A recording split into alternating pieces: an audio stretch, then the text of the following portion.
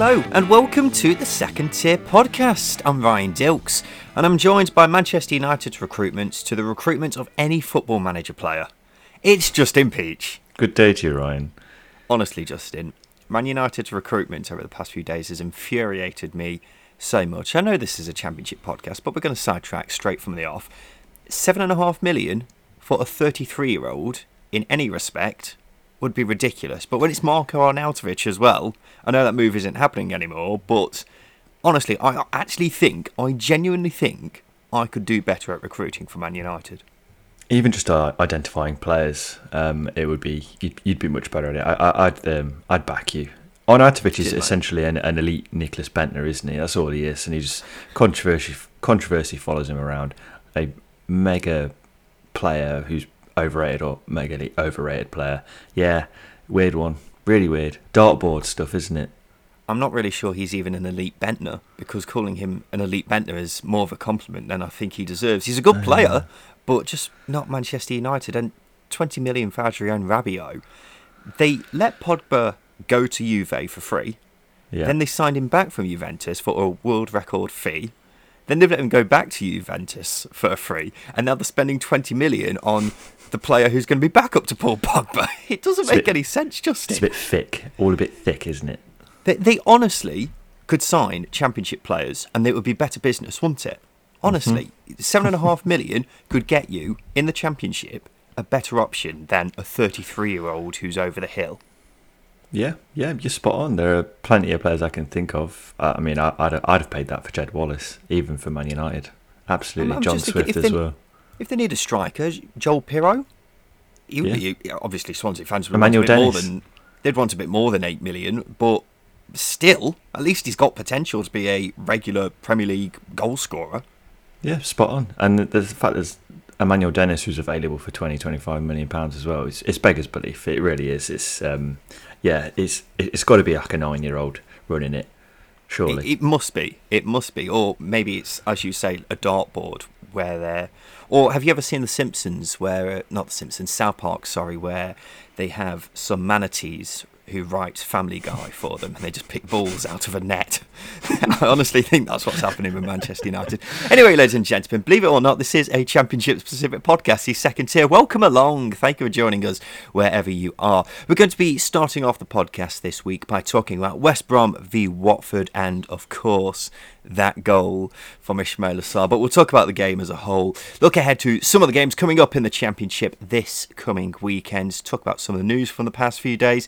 And then finish off with a good old game of Did He or Didn't He? But before we get underway, let me tell you, listener, about our friends at FansBet, the fan-led sports betting company committed to supporting charities and causes which are important to fans.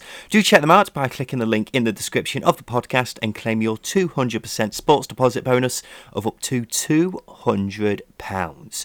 Terms and restrictions apply. Full details on site. 18 plus. Please do gamble responsibly. Visit begambleaware.org for more info, and do also check out FansBet responsible gambling tools. So, a wonder goal from his own half by Ismaila Sarr led to Watford winning a point away at West Brom. We'll talk about the game shortly, Justin, but what a moment. it was audacious to say the least, wasn't it? It was absolutely super. I don't know. I don't think there's any word you can use to describe it that wouldn't do it any justice. It was just an unreal strike, an unreal thinking, and we can talk about the goal, but the fact that he brought the ball down as well, beautiful touch to set himself up, one touch inside and sees Button off his line and bang, it was, just oozing over it. And to do that in the second game of the season as well, you've got to have some quality and confidence to do that. Yeah, the technique to hit it so flat and accurately with so much pace as well is ridiculous. Honestly, words fail me, because I just don't think you can put it. If you haven't seen the goal yet, I don't know how you haven't seen it, but you've got to search it out, because it is just a moment of pure genius from Ismaila Sarr. And he doesn't think twice about hitting it, does he? David Button is quite a way off his line, but not miles off. He's not so obviously off his line that you're thinking, well, you'd be a fool not to shoot. but still to execute it is just so impressive. Is that goal of the season wrapped up for you already, Justin? That was a very good thread on our Twitter feed. There's been so many, hasn't there, goal of the season contenders, but I think I think already it'll be up there. It's going to be hard to beat. You've got to do something special. I mean, I'd certainly back Alex Mowat to do something special, but you've got to be a very, very good footballer to top that goal this season. You really have. I'm struggling to think, well, in the time that we've done the podcast, Justin, I think this has been the best goal that we've seen in the Championship, isn't it? So if there is going to be anything that tops it this season, it's going to have to be something pretty miraculous. But I don't really know how you can top it without doing something, that we can't even explain. It's just got to be a Rabona from your own half or something like that. I don't know. Yeah, it's going to take something incredible to really top that goal. But what a strike by Ismaila Sarr. And the ironic thing is that he missed a penalty. So he could score from behind the halfway line, but not from 12 yards out, Justin. Yeah, it would have been. It is quite funny. Not funny for him, but it is quite amusing, the fact that he can beat Button from 40, 50, 60 yards, but not 12. He's missed quite a few of his last penalties as well, so it's quite a surprise to see him on the spot kicks. But it's sod's law. Did see, by the way, David Button has saved 7 of his last 20 Championship penalties, which isn't a bad record at all, is it? But let's just have a quick moment to talk about that penalty, because it was bad, wasn't it? As far as on-target penalties go, it doesn't get much worse than that, really, does it? Yeah, I think when you run up slowly like that, you're anticipating the goalkeeper twitching and diving and telling you where he's going to go. But unfortunately, David Button went the same way, so the technique obviously did not work, because Sarr passed it straight to Button. You've got to go the opposite way. Maybe you should call up Lyle Taylor and ask him how it's done, because Lyle Taylor, not to big anybody up, Lyle Taylor genuinely is the master at penalty mind games. He is the best at it, so maybe he can lend a hand. I think Watford fans may be missing the days of Troy Deeney just power driving it down the middle. I also love the minute-by-minute commentary from one website which said David Button is stranded way out of his goal and Ismaila Sarr is the simplest of tasks to shoot the ball into an empty net, which I thought was a bit harsh to say the very least, but some people are just hard to impress, I suppose. The remarkable thing about this game, Justin, well, aside from the goal, which I suppose is as remarkable as it gets, the other remarkable thing is Watford weren't great in this game, were they? And either side of that goal, they didn't really have much of a shout in the game at all, did they? And it would have been outrageous for them to get 3 points from this if Sarr had tucked away that penalty. It would have been very West Brom as well, wouldn't it? Obviously, with the chances that they missed, and Daniel Bachmann was in inspired form. But yeah, it really wasn't a good performance from Watford. I know a lot of Watford fans have said this is probably the game where you go, right, Rob Edwards needs backing. There's a lot of holes in this team, and it's shown in this game. And I think the differences in between West Brom and Sheffield United is West Brom will attack a lot more. Obviously, they're at home as well. They'll take the onus to any team that comes to them, and they've got 2 of the best wingers. I mean, Grady Diangana was fantastic. We'll get onto him a bit later on. And Diangana and Wallace, 2 of the best wingers in the league. They're going to put crosses in the box. They're going to get through you. And Watford showed that they had weaknesses in their team. The midfield was bypassed very often, and they struggled to create a reasonable amount of chances. The likes of Emmanuel Dennis couldn't get in their stride. João Pedro had moments, and they really looked more dangerous on the counter-attack, which is fine, but they conceded way too many chances, and that would be the main worry for Watford. Yeah, you always get a good indicator of how your team performs when your goalkeeper is man of the match, because Daniel Bachmann made some really important stops. I actually watched the game and then watched the highlights again afterwards and completely forgot about some of the stops that Bachmann made, because there was the one in the first half in particular where it's from point blank range. I think it was Carlin Grant.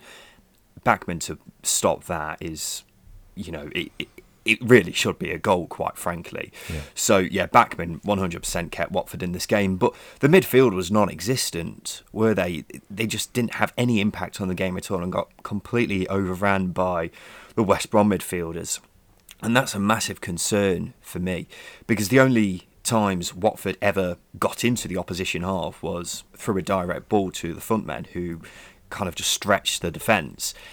So for the midfield to basically have no impact at all indicates to me that Watford have got to strengthen in that area. But the biggest concern of all would be if they were to sell Sarr and Dennis, or one of the two, before the transfer window ends, then I feel like they're really, really going to be lacking options going forwards.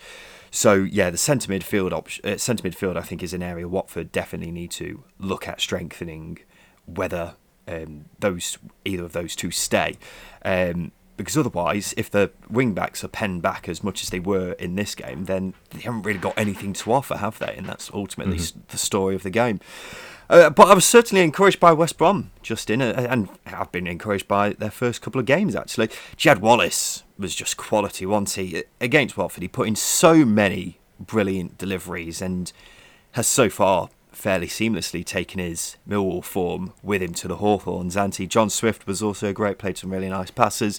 I mean, even Grady Diangana impressed me against Watford. He looked dangerous. Something that's not really been said about him too much over the past couple of years. And they defended brilliantly too. Colin Grant led the line really well. Probably should have got himself on the score sheet, apart from obviously the goal that he scored. Should have got himself on the score sheet twice, I should say. But overall, yeah, I've liked what I've seen from West Brom, despite them not winning so far this season.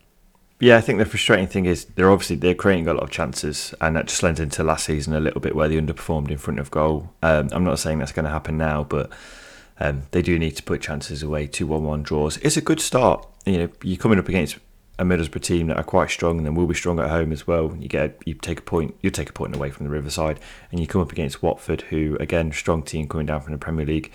Coming off the back of a 1-0 win, you'll take a 1-1 draw in that game as well. So two half decent results against promotion contenders.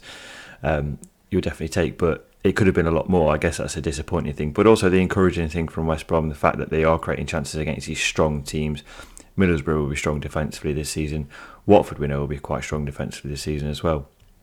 So the fact that being able to create as many chances as they have would be really encouraging, and they have that ability to mix the game up. As you said, Diangana was fantastic. They got the threat through the central area with John Swift picking up positions. Don't think he had as much of an impact in this game as he did against Middlesbrough, but there's still a different facet there to their attack compared to a very one-dimensional attack under Valérien Ismaël last season.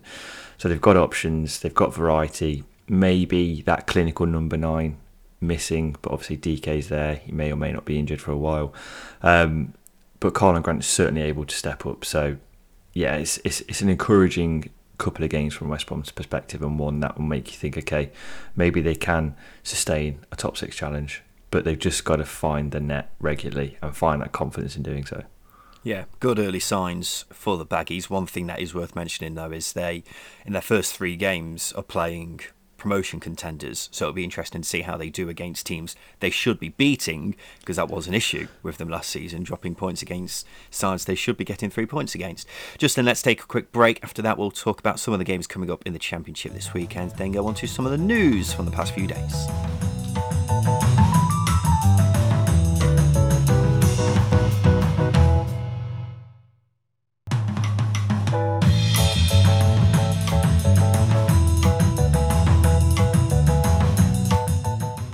Welcome back to the Second Tier podcast. Let's look ahead to some of the games coming up in the Championship this weekend then, JP.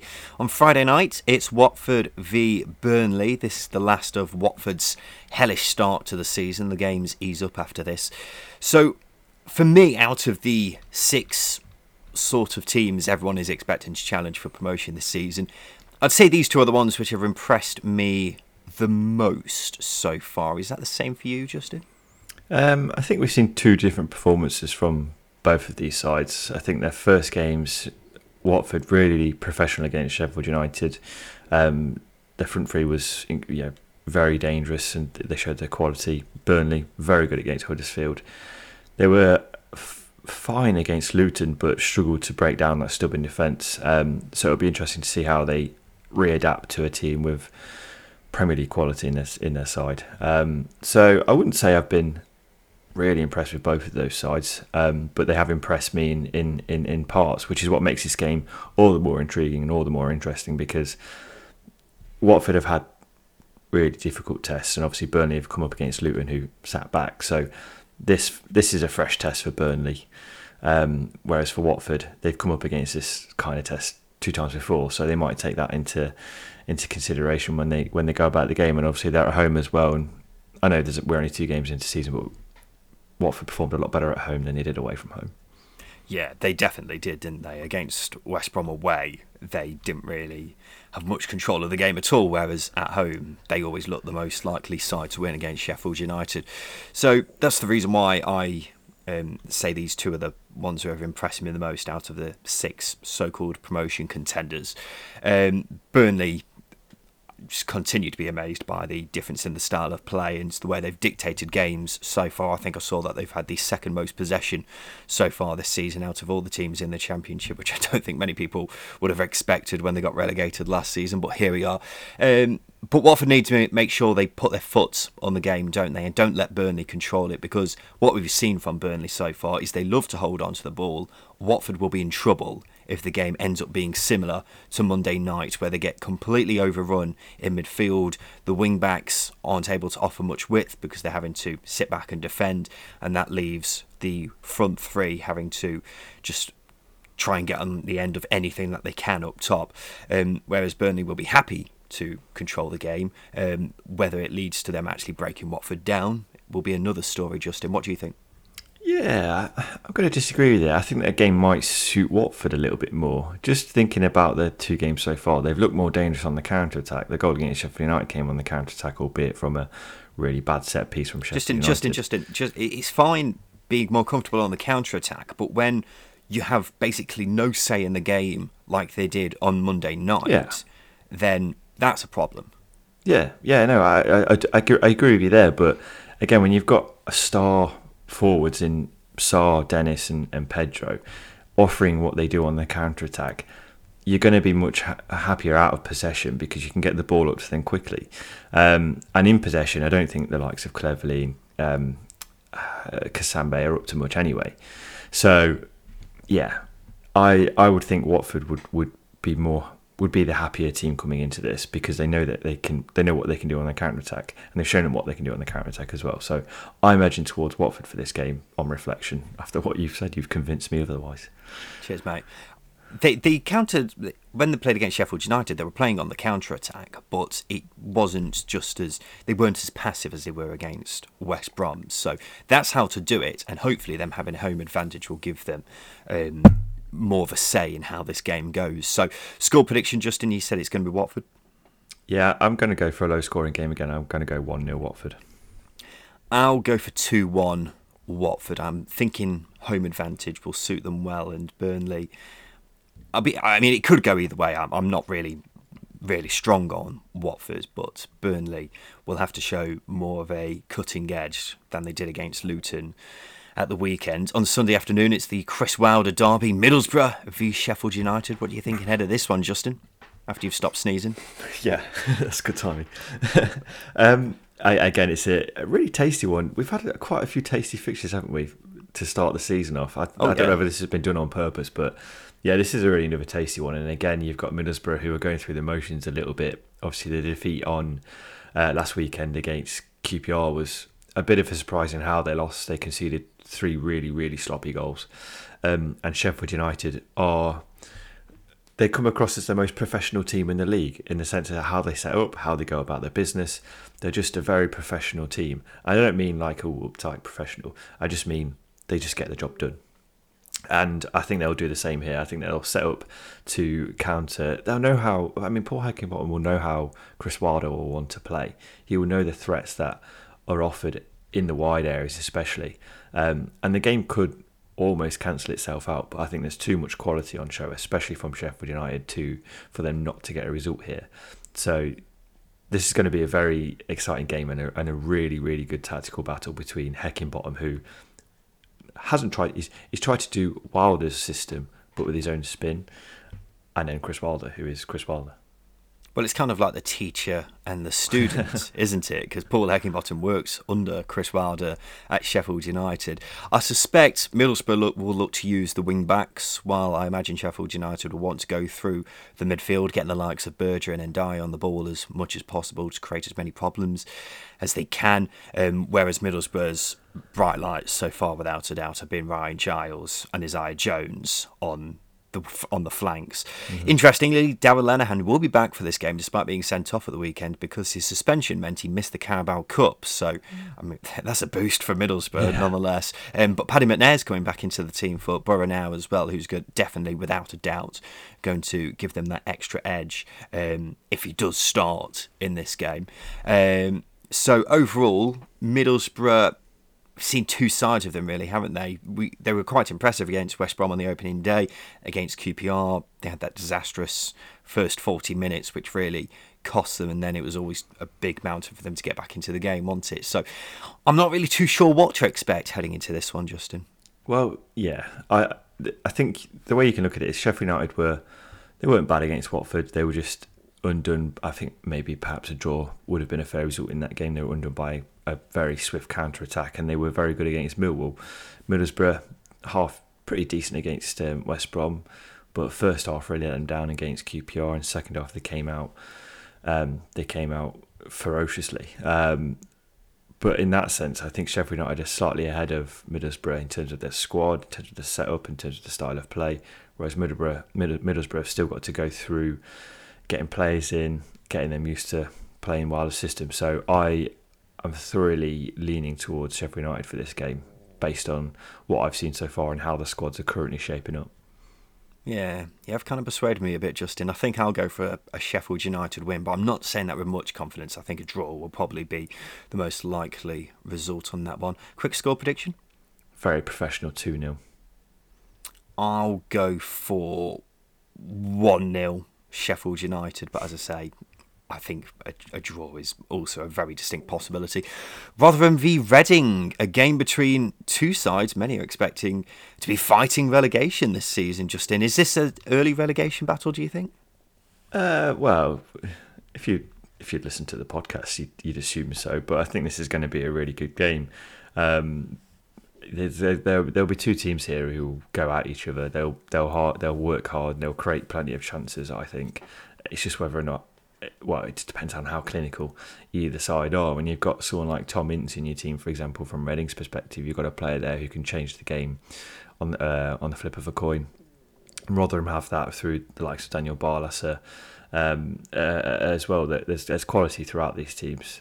It's just who can be more clinical, as I say, and I think that's where either side could come undone.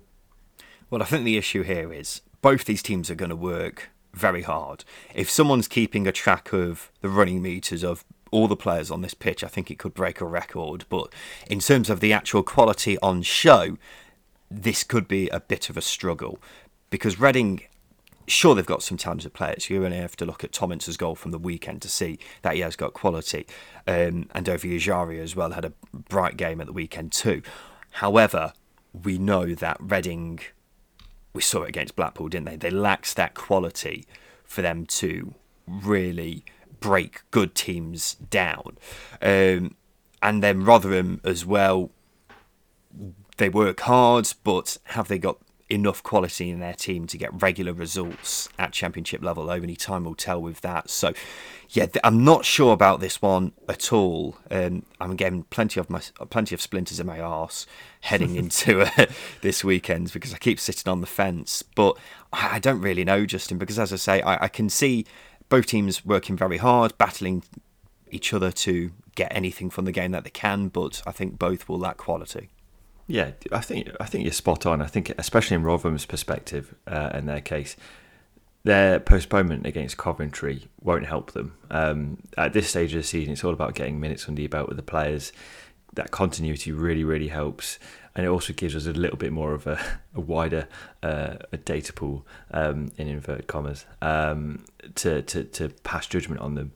So at the minute, it's quite hard to give Rotherham too much backing in this because Reading have had 2 games in the Championship. Well, one where they were pretty poor, or they did create some chances, and one where they dominated Cardiff. So in that sense, you'd argue that maybe I'll probably lean towards Reading for this one. But I think, as I say, I think it'll be a relatively open game, and Rotherham, perhaps with a little bit more in their legs, might take it to Reading. I'll go for a Rotherham win, I think, Justin, purely because if Rotherham do want to have any chance of staying up this season, this is a game where they've got to be winning because it's a fellow relegation contender, in quotation marks, at home, and they need to be getting 3 points from this game, really. What are you thinking? I'm going to go for a 2-2 draw. I think it'll be quite an open game. I think Rotherham will go at Reading, and Reading will be a little bit more clinical than Rotherham. And then finally on Sunday afternoon, it's Blackburn v West Brom. It's the team top of the Championship against one of the sides expected to be up there. Any thoughts on this one, Justin? Yes, it's going to be an interesting test for John Dale Thomas, and obviously we've seen tactically how they're going to set up. They've been quite hard to beat and hard to create chances against, albeit Swansea did miss quite a few against them. But they have been a stubborn side, and West Brom have exploited the wide areas very, very well so far. So it'll be interesting to see how Blackburn come up against West Brom and cope with that. As for West Brom, the 2 games we've seen, they've been very, very good. It's just about being clinical, as we've spoken about today in the episode. So yeah, it's a difficult one, but again, I'm not saying Blackburn have been lucky, but can they have that luck on their side where West Brom missed the chances that Swansea did at the weekend, for example, last weekend, or will West Brom start to convert them and Blackburn sort of start to level out maybe?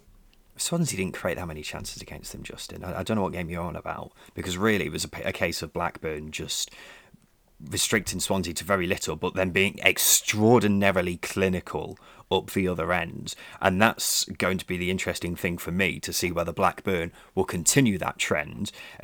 Because West Brom won't give Blackburn many chances, but if they continue to be as brutal in front of goal as they has been, then it could very well be another result for John Dale Thomason's boys. But West Brom will have a job on trying to break this Blackburn team down, who have been defensively excellent so far this season. But as we saw in the game on Monday night, boy oh boy, can they whip in some balls. They were dangerous throughout the whole game. Justin, what are you thinking ahead of this one? Yeah, it all depends whether Blackburn can handle that, not direct approach, but balls come into the box. And if they can, they'll see the game out and possibly get a 1-0 win. But for me, I think West Brom will come good in this game and win 2-0. I'll go for a West Brom win, I think. It's going to be impressive if Blackburn were to get another win on the board here. I think it'll be in very similar fashion to the games they've had so far, where they've been fortunate. I'm not afraid to say that. But West Brom have got enough quality here to really put the Blackburn defence to the sword, and it's just about putting away those chances, because that was an issue against Watford, but you'd have thought it shouldn't be as much of an issue as it was last season, hopefully anyway. Right, now it's time for this.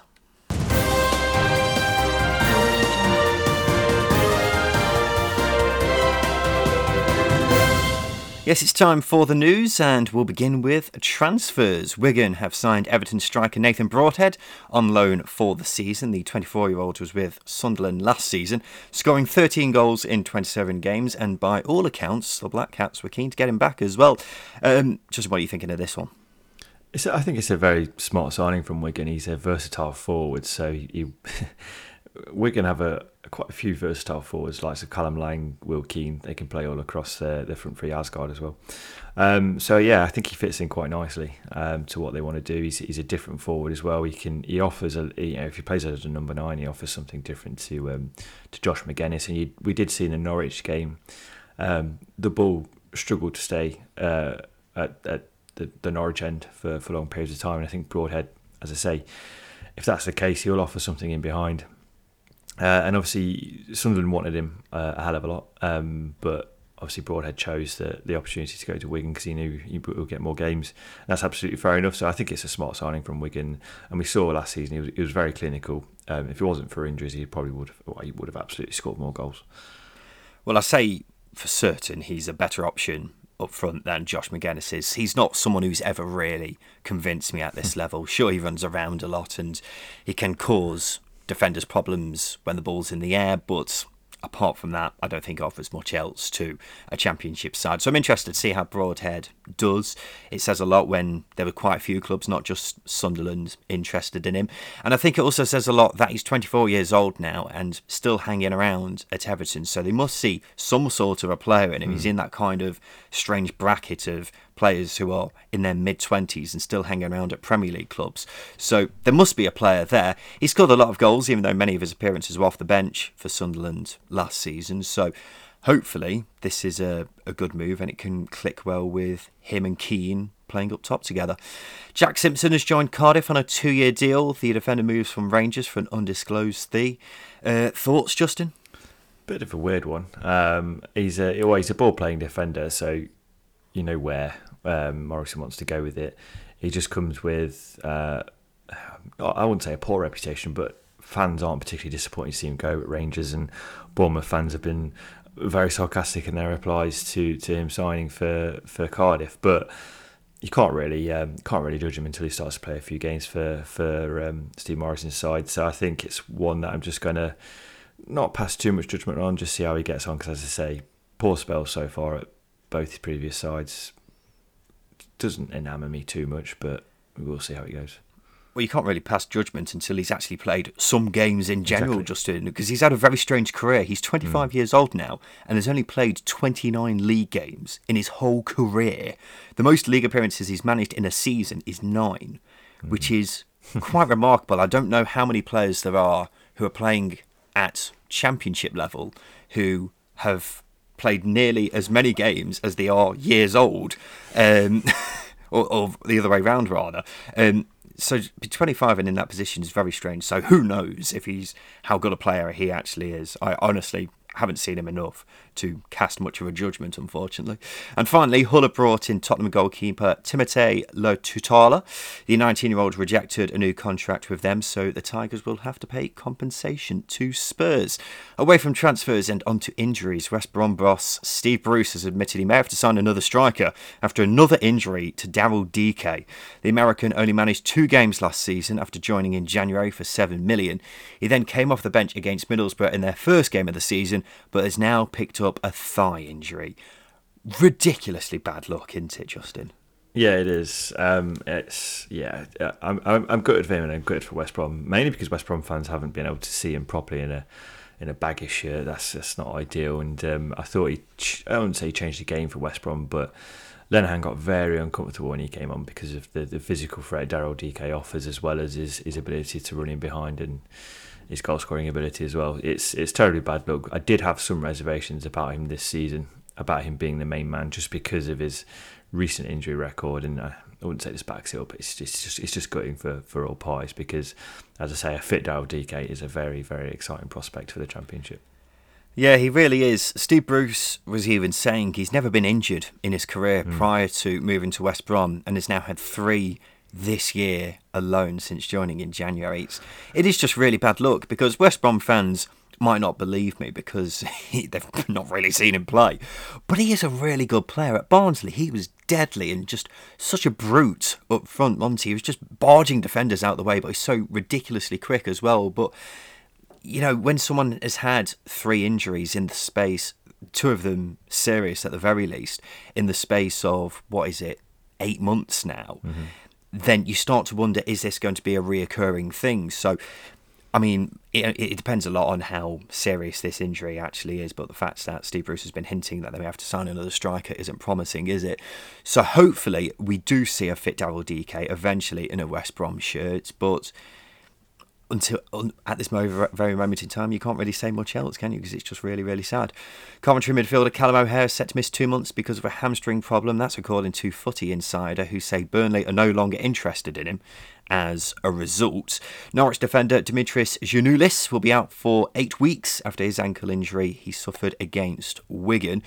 Bristol City owner Steve Lansdowne says he's open to selling them for the right deal. He became chairman in 2002 and says he's not actively looking to sell, but is after new investors to help the club progress. Speaking to BBC Bristol, he said, "I'm 70 this month and the family has been involved for a long time and we can't keep doing it forever." That's interesting, isn't it, Justin? Yeah, hopefully it's... hopefully it's really good news for Bristol City. And by no means am I comparing him to Derby's former chairman, Mel Morris, but Mel Morris said exactly the same things. Doesn't want to sell the club, just wants to look for new investment, and then it all went tits. So I'm not saying they're going to go that way, but it is slightly concerning because I think these supporter-led owners are much more safe, but they're much safer custodians than outside investment. You know, if you look at the likes of, you compare Middlesbrough to Birmingham City, for example, you can see Birmingham City have had foreign ownership for the last 10 years.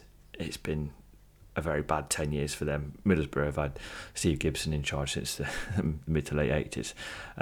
So it concerns me a little bit as to where Bristol City would go from here. Hopefully Steve Lansdowne picks the right personnel to come in and invest or take over. That's the only thing, and I think every fan would have that concern should their very generous owner look to want to sell. I think you're being very... You're probably showing the scars of Derby and where they are now, Justin. I don't think this is anything to be worried about. As he says, he is 70 this month, and so he is getting on a bit now. So the club has got to go somewhere eventually with a new owner. So hopefully is just a case of just getting new people in and showing them the ropes before eventually one of them becomes the owner of the club. I think we're talking some way down the line before we ever have to worry about that. And finally, Coventry have had to play their midweek game in the Carabao Cup against Bristol City at Burton Albion's Pirelli Stadium. It's because of ongoing concerns about the state of the pitch at the Coventry Building Society Arena, which led to the game against Rotherham being postponed at the weekend. I mean, is this just going to be a common thing now, Justin, where Coventry are having to play their home games for the foreseeable future at random grounds around the Midlands? Well, we said off air on Sunday, didn't we, after we recorded the episode when the news initially broke, that pitch will not recover this season. It will have to be relayed. Otherwise, it's just going to be some weird patchwork. And I'm no gardener. I'm not green-fingered. Grass does take a while to grow, doesn't it? Let's be honest. It's just a case of relaying a pitch, isn't it? That's what I always thought it was. Well, I don't know how simple that is. I can remember Birmingham City, sort of the mid-2000s, where their pitch was just covered in sand at one point. I mean, they managed to play on it, but that pitch needed relaying. I know there was a case recently where they needed to relay a pitch. I can't remember who it was now. It's going to bug me. But it's not a quick process, and it's also not cheap either. It costs a hell of a lot of money for a football club. So I can imagine why Coventry City are frustrated, because not only are they disrupted playing-wise, but also financially it's going to cost a lot. Who foots the bill? I don't know. Will London Wasps want to foot the bill because they can play on that pitch, but Coventry can't. So I'm honestly I'm a bit dumbfounded as to what happens and who sorts it, because, as I say, that pitch needs relaying. Right, shall we give this a go? Did he? Yes, sir. You mind telling me why the hell you never mentioned this before? Yes, this is the part of the show where we have... Do you enjoy that, Justin? Enjoy that? Dickhead. He's gone. This is the part of the show where we have 10 players with various connections to the Championship and a club. All we've got to do is guess whether they played for that club or not. He's got to have made a senior appearance for them. This is Did He or Didn't He, by the way, if that wasn't obvious. We take it in turns to guess them each week, and we keep a score as the season goes on. This week, it's my turn to guess after Justin got 6 in the first week. So it's time for me to make my first tally. Justin, can I have the first player, please? Tom Lees and Hull City. I was in the right mindset heading into this. I'm going to go yes. I think he did. You think he played for Hull? Yeah. He didn't play for Hull. Great start. Okay. Fantastic. Next one, please. Chris Martin and Luton Town. Yes, I remember that one. Yeah, that's footballer Chris Martin, by the way, not Coldplay. Oh, cheers. I'm about to change my guess now. I'm going to say yes. He did. I thought that might catch you out, but he made 40 appearances in 2008, 2009. No, he had a lot of loan spells, didn't he, Chris Martin? He did. I thought it might catch you out. Next one. Wonderful. So that's 1 out of 2 for me. Do you want the next one? Yes, please. It's just, the anxiety is just going to start to increase right now. Well, I wasn't just sat here around waiting for a pizza, so you may as well hurry up, Justin. Martin Craney and QPR. God, why do you always include Martin Craney? Yeah, I don't know anything about his career, Justin. Well, there we go. I am, as we all know, I am a Martin Craney superfan, and he will make several appearances this season. I'm going to say no. You don't think he played for QPR? No, I don't. Well, he did, because he made 7 appearances in 2007 on a loan spell. It's the loans, isn't it? Always the loans. Okay, 1 out of 3. Bobby Zamora and Birmingham City. I'm going to say no to that one as well. Are you sure? Yes, stop making me double think it. You are correct. He did not play for Birmingham City. Yeah. He rarely ventures outside of the south. Next one, please. That's a good point, actually. Brad Jones and Rotherham United. Bloody hell, Brad Jones. That's someone I've forgotten about. I've plucked this one. I'm going to say he did. You're going to say he did play for Rotherham? Yes, that is what I'm saying, Justin. He had a loan spell in 2003. Wonderful. But he did Wonderful not make stuff. an appearance. Oh, come on. No, Justin. Justin, right. I said last week, I made it very clear. You said academy prospects. No, right. I said I wouldn't include any players who have been at a club but didn't make a senior appearance because that's just bad sportsmanship. I said I'm going to play the game my way, and I'm playing it my way. Well, you shafted me last season with your did I? Cheating. Well, you can keep doing that, but I know who's going to win in the honourable game. Definitely me. Do you want So 2 out of 5 is that? 2 out of 5 it is. Disgusting. Next one, please. Jermaine Pennant and Wigan Athletic. Yes, I think I do remember that. This passed me by, but he did. Again, I think it was a loan spell. I do recall him in a Wigan shirt. Next one, please. Played 13 games in 14-15, by the way. Scored 3 goals. Oh, great. Wonderful. Well done, Jermaine. Next one. Yes. Lee Cattermole and Stoke You don't City. have to keep asking me, by the way. You can just rattle on. Yeah, I want to ease you in. I want to also get in your head a little bit as well because it really is a stressful game. Lee Cattermole and Stoke? Yes. No chance. Striped shirt, aggressive footballer? No chance. You're right. Yeah, you're right. Never in a million years. Again, I don't think he's left the North East, actually. No. Nick Blackburn and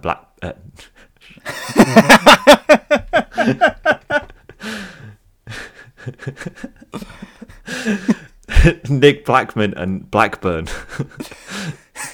I hope he did play for Blackburn. Who did Nick Blackburn play for? Reading, Derby. I think he was one of those who was loaned around a lot, but I don't think he played for Blackburn. He made 1 appearance in the Premier League, 2011, 2012. That is brutal. I thought it was a loan spell. But he was contracted at Blackburn for a couple of years. When? Exactly. Yeah, completely random. How many have we done, Justin? We've done 7. Wait, 1, 2, 3. Done 8. We're going to try 9th. Cool. So I've got 4 out of 8. 2 remaining. David Button and Charlton Athletic.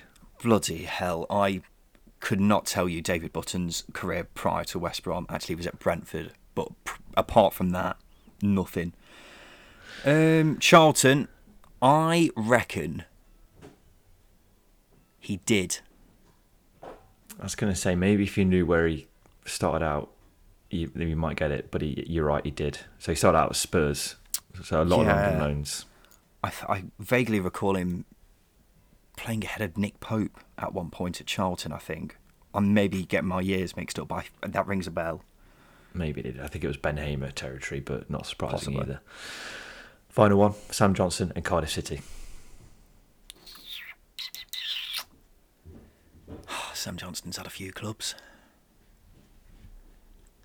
That is ringing a bell. I'm thinking when they had the red shirts, I'm thinking he played around that kind of time.